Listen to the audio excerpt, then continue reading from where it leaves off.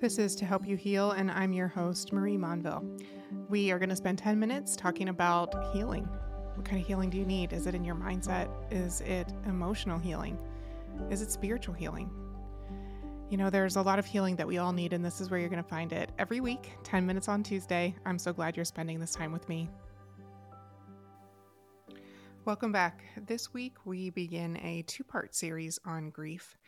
You know, I think for a lot of us, we don't really understand what the grieving process looks like until we find ourselves in that place. And it is so hard to navigate grief, especially without the understanding of, what does it look like? Why do we feel the way that we feel? How long does it take for these feelings to subside? What can we do to make it better? Is there anything that actually makes it better?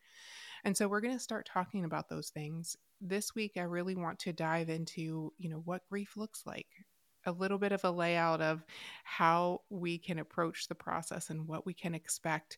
And then next week, we're going to go more into how to create a space throughout the holidays that gives you the ability to be okay with how you feel, to find ways to institute new traditions, if you're facing the loss of a loved one, to understand that it's okay maybe to skip traditions if something just feels so hard and painful.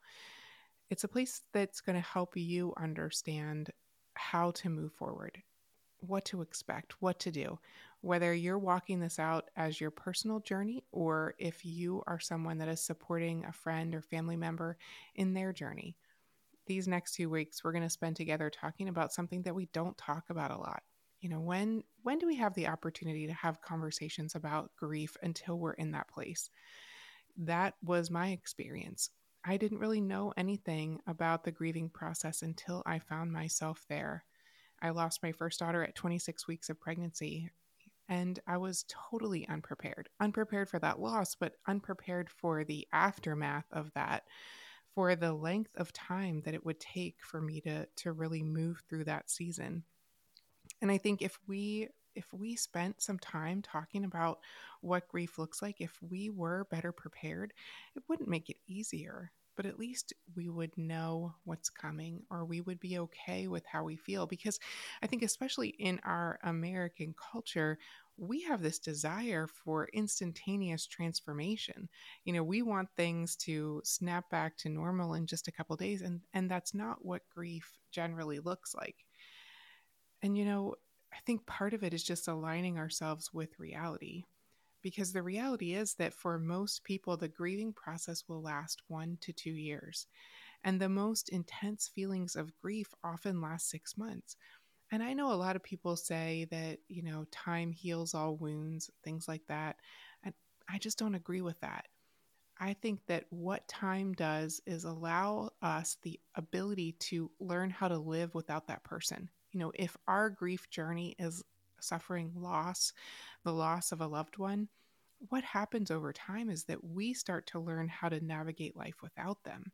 If you think about it a little bit like a muscle, when we lose that person, we've never really had to utilize that muscle of learning how to go through life without them. And what time does is give us the ability to develop that muscle. And so it gets stronger. We might get better at living without them, but it doesn't really mean that we don't miss them, or that, we're okay with it. It doesn't Time doesn't heal the wound. It's going through the grieving process that allows us the space to heal. And so maybe you're thinking, okay, grief lasts most intense feeling 6 months, but overall 1 to 2 years. Well, what does that feel like? And I think for a lot of us, we might feel numb. We might find ourselves in a place of shock or disbelief or denial. And as much as there used to be this understanding that grief was a process, kind of steps, and you went through them very systematically, it is now understood that that is not true. And every person processes grief a little bit differently. We might go through a systematic progression of steps and we might not. And just because we do or don't doesn't make it right or wrong. Each person has their own unique experience. And it's giving ourselves the grace to say, I'm not going to judge whether, my process is right based on what somebody else's process looks like. I'm just going to give myself the grace to be here in this moment, to feel these feelings, and to allow myself to be okay with that. Because I think grief is It is, this thing that happens to us that we weren't prepared for. And it often comes in really inconvenient ways. Maybe you're having a great week and suddenly, almost out of nowhere, you're feeling the pain of grief and loss, the reminder of someone that you miss so much. And you didn't know that that was going to happen in that space. And that's what I found about grief. It is inconvenient, but I'm better served by allowing myself the space to process those feelings, to deal with my emotions rather than just trying to push it aside. Because the reality is that we can't push it aside. And if we just try to shove everything down, we're going to carry it around with us. It's going to impact our thoughts and our decisions, our relationships. It's still going to be there whether we deal with it or not. I think we also can experience fatigue. The process of grief makes us physically tired. And that's not the only way that we experience physical symptoms of grief. It can also increase inflammation in our body, cause us to have difficulty sleeping. We could have headaches and increased blood pressure. It causes us stress. It reduces our immune function. So there are a lot of ways where, we might see the presence of grief in aspects of how we feel emotionally, but it's also doing something to us physically.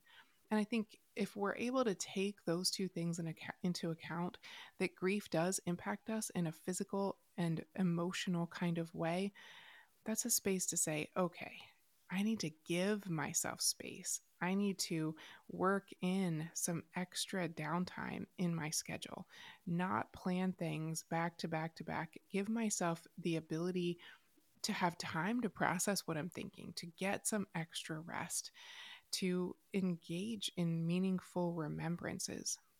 But the other part about grief is that it's not just this place of dealing with people that we've lost, it also comes for other reasons. You can go through many experiences of life feeling this grieving place, and sometimes it comes from disappointment. Sometimes it can come from deep disappointment from situations or relationships that have been broken. Person's still alive. It's not that, but it's just, this disappointment that we're feeling. It can be other places of loss of a job, loss of a home, loss of a pet. It's not always the loss of a person. And so if you're feeling grief, if you're feeling, this just heavy weight on you, and you're thinking, why is this a problem for me? I haven't lost someone. It's still grief. And so I think it's telling ourselves, I'm going to give myself the space I need to process through this. I'm going to build moments into my calendar where I have the ability to just take some time to do things that are meaningful to me, to engage in relationships. We don't have to surround ourselves with a multitude of people, but it is important to have a couple that we can lean into, a couple people that we can be honest with, that even if all we have the ability to do is send a text message and just say, hey, I'm really going through a difficult week, just to know that someone else cares and is carrying the load with us, that they're going to be able to check in on us, because grief can feel very isolating, especially throughout the holidays. It seems like everybody else is enjoying their life and we're the only one that is in this hard place. And it's less difficult if we welcome others in. And so for those of you who are listening and somebody who's in a grieving space, I'm going to ask you to step in it with them. Just walk into that space with them. Don't tell them, "Hey, let me know if you need anything." They're probably not going to let you know. I can't tell you how many people have said to me in various grieving places, "Let me know if you need anything." Well, one, we don't even know what we need most of the time, and two, we don't have the strength to ask for it. So if you see somebody that is grieving, I'm going to ask you to do something else instead. I'm going to ask you to tell them what you're doing. We know that everybody needs to eat. The very least, just take them a meal, show up and do something tangible for them. Help them clean their house, do their laundry, go to the grocery store for them, pick up, something that is helpful and useful to them. Just come and be with them. Sometimes they might want to talk. It's a gift to be able to talk about those that we've lost or hard situations that we've been through and just have someone listen. You don't have to fix it. You don't have to try to make them feel better. Just listening is powerful. And so this week, whether you find yourself on the side of actually walking out the grieving journey or you're someone who's thinking about someone in your life who is grieving, I'm going to ask you to make the space. Make the space for yourself to grieve. Make the space to enter in to their season of grief and to walk with them. Because, I think what makes it so complicated is that for those who are really in that first 1 to 2 year period, you're learning how to, live in this different place, especially if it's a loss of someone that you loved. You're learning how to do life without them. And it's hard enough to do that on a daily basis, but then you throw in the holidays and it just makes it so much more difficult, especially when we look around and we think everybody else's life is perfect. So make the space to process your emotions and your feelings. Surround yourself with people that are going to care about you, be intentional with you. And for those of you who can help that person that you know. That person that's coming to mind as you listen to this, reach into their life and do something tangible for them. And then I invite you to come back next week, spend another 10 minutes with me. We're going to talk about specific things that you can do to help someone you know throughout the holidays. And we're going to talk about, from the standpoint of someone who is grieving, how to balance that out. How to give ourselves permission to engage in those moments of joy, even when we're feeling the sadness, how to create new traditions, how to be okay with maybe skipping some of the old ones. We're going to talk about all of that and so much more. Come back next week and spend 10 more minutes. You can find all kinds of resources and things available on my website, mariemonville.com, and check out my new book, To Help You Heal. It does have more tips and all kinds of things in there that are going to help you with the healing journey that you need for your everyday life and for moments like these. Thanks for spending this time with me today.